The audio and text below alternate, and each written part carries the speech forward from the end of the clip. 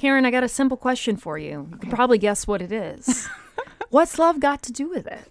Oh, it's just a secondhand emotion. This is What's on Tap.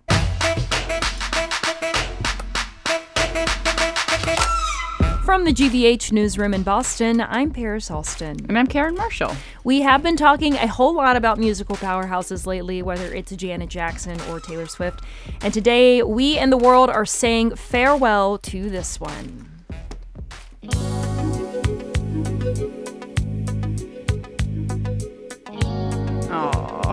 Oh, Tina. Yes, Tina Turner died yesterday at the age of 83, a legendary voice that all of us know, right, and love. And her story is also so profound, right, because she, endured all of those years of abuse from Ike Turner, and but then reclaimed herself. Stepped out, reclaimed her power, took back her time, and said, "You know what?" And a lot of ways with that song, right? Like, what's love got to do with it was she was kind of. She always said she didn't come back. That was when she was actually her. Yeah, which is like. Nasty women doing what they do best. I love it. So anyway, I mean, I'm sure many people have moments that they shared or were imprinted upon by Tina Turner. I was mentioning earlier, so when I was a kid, my childhood best friend was obsessed, we were both, I think, just living in the wrong era or reincarnated as two old women or something. But she loved Tina Turner, was obsessed. Also really loved Michael Jackson and the Jacksons. We had a fan club with just the two of us. But Tina Turner, she just knew all of this random information about her because she had been done so much research and was telling me, well, yeah, she was born Nutbush and da da da da. I'm like, how does she know this? But then I became a Tina Turner fan as well. Well, I think that, everybody is a little bit of a Tina Turner fan. And especially more recently for people who maybe she wasn't top of mind because she was, not as prevalent in the scene. Then her musical started touring and people saw that. And I recently watched the special that was on HBO, and you got her talking about her experience and just going through the whole thing. And you sort of it rekindled a love for Tina. So it comes at a time where it's I feel like I just rediscovered you. It's Why so are you real. gone? Well, thankfully there's a huge catalog of her music that we can re-encounter her time and time again. And as Jared Bowen was telling us, I mean, he remarked a little bit about her earlier when he was joining us for his weekly art segment, but also there were a few months ago, he talked to us about the musical, or maybe it was last year, about the Tina Turner musical and just how just as profound it seems that production was as her life and her legacy. Well, hopefully it comes back around again. I think this will give it a resurgence, I'm sure, to keep going. Especially because I didn't get to see her live while she was alive. Well, some other news that we are following today. After weeks of contentious debate, the Boston City Council has approved a new redistricting map, finally, ahead of its May 30th deadline. Now, this, of course, comes after a federal judge ruled that their original map improperly considered race as a factor and basically threw it out. So the council was able to approve this map on a 10-2 vote, which hopefully sounds like even after all that contention, they came to a pretty good consensus. That's not bad. Right? 10-2. Now, it leaves many of the districts untouched while still shifting Dorchester a little bit, as well as Mattapan and the South End. I shouldn't say a little bit. I'm not sure if it's a little or a lot of it because I haven't looked at the specifics of the map, but I have read about how it's shifting some of these neighborhoods, and they're still wanting to do things like balance population changes as well as political power, considering who comes out to vote the most in what districts. Right. And uniting communities that have shared interests, which is something that Mayor Wu was aiming to do in her map. That's right. Yeah, and the council worked off a map that was mostly proposed by Councilor at Large Ruth Z. Luen. He or she is talking about all the different perspectives at play on the council in creating this map. It can get really contentious. And also, let's be honest, we are elected officials who have to get elected. And so the lines will matter to you if it changes, the ability of you to win re-election. Yeah, that is certainly a big thing. At the end of the day, it's whose interest, which was, brought up several times during these council meetings, is what is driving, your interest or what you think should be the new districting lines and whatnot. So 100%. And the new boundaries, this map would be in effect for the next 10 years and would go into effect starting this fall with the municipal election set to take place. And I mentioned Mayor Wu. She did propose her own map a little over a week ago. And so now the newly approved council map is in her hands for review. So hopefully things get tied up before the May 30th deadline, because if they don't, then it's going to kind of ruffle the feathers of the course for everything leading up to those municipal elections set to kick off with the primaries in September.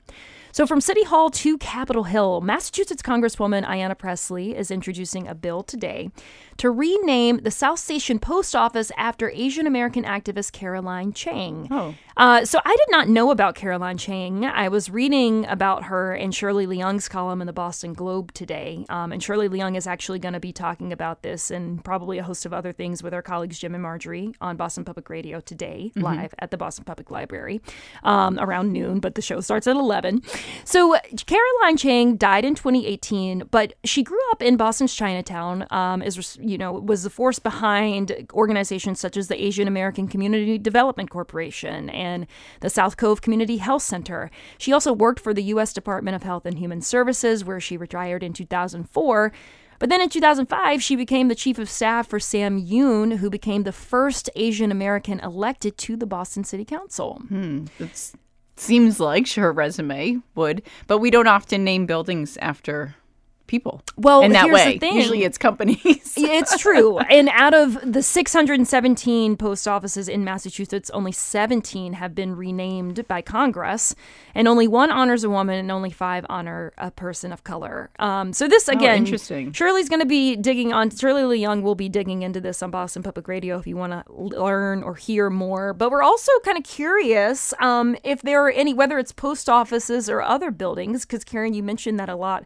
The Prudential Tower, the John named Hancock after Tower, people, right? Exactly. Or companies, I'm curious if there are any buildings around Boston or around the state that folks would like to see renamed, and if who would they rename them after? I remember something similar like this was going around a while ago where we were talking about monuments, and I remember someone just mentioning, like, we need a monument to New Edition, which, like, totally +1, right? Yes. +2 in here. But we want to hear your thoughts.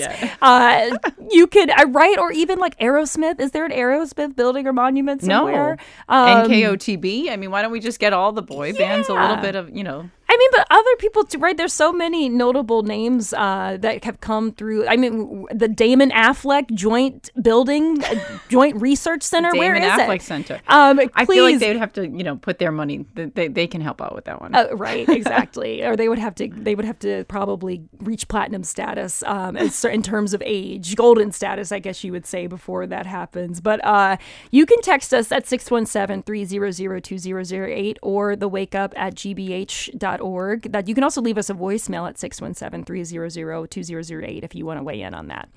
Well, while we are talking about what's happening in Congress, of course, this is day whatever, right, of the debt ceiling negotiation talks. They're continuing to stall, but there is a deadline here, June 1st, for which there has to be an agreement before we default on our national debt. That's right. Yeah, we spoke to Congressman Seth Moulton earlier today.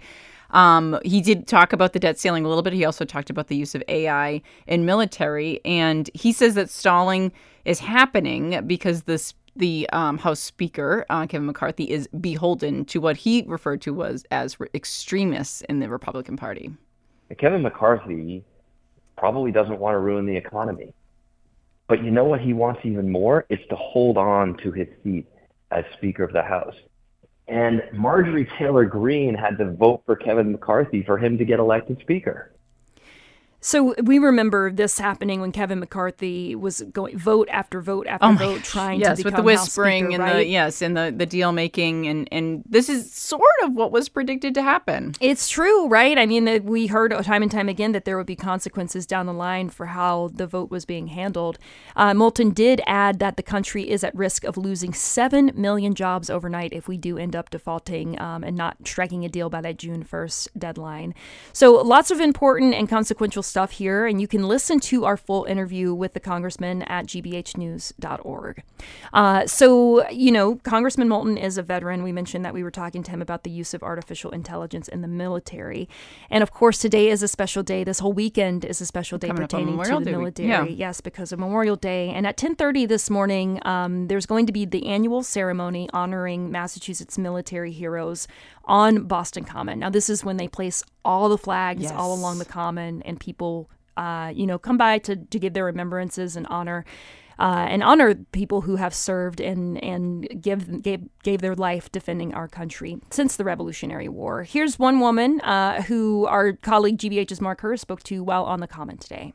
I'm just here walking my dog, and I just get chills walking. It just really catches you. You're just like having a dog walk, and you're like, whoa, it's just the sheer number of the flags is really jarring, and they do a beautiful job with setting it up.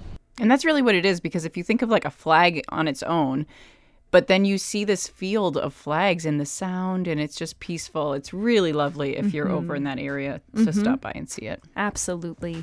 Well, in addition to the ceremony, Little Mermaid is opening in theaters officially tomorrow, but in Boston today. Very excited about that. Also, it's Free Thursdays at the ICA tonight from 5 to 9.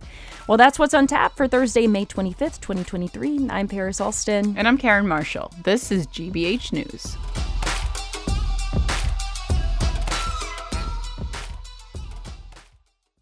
GBH.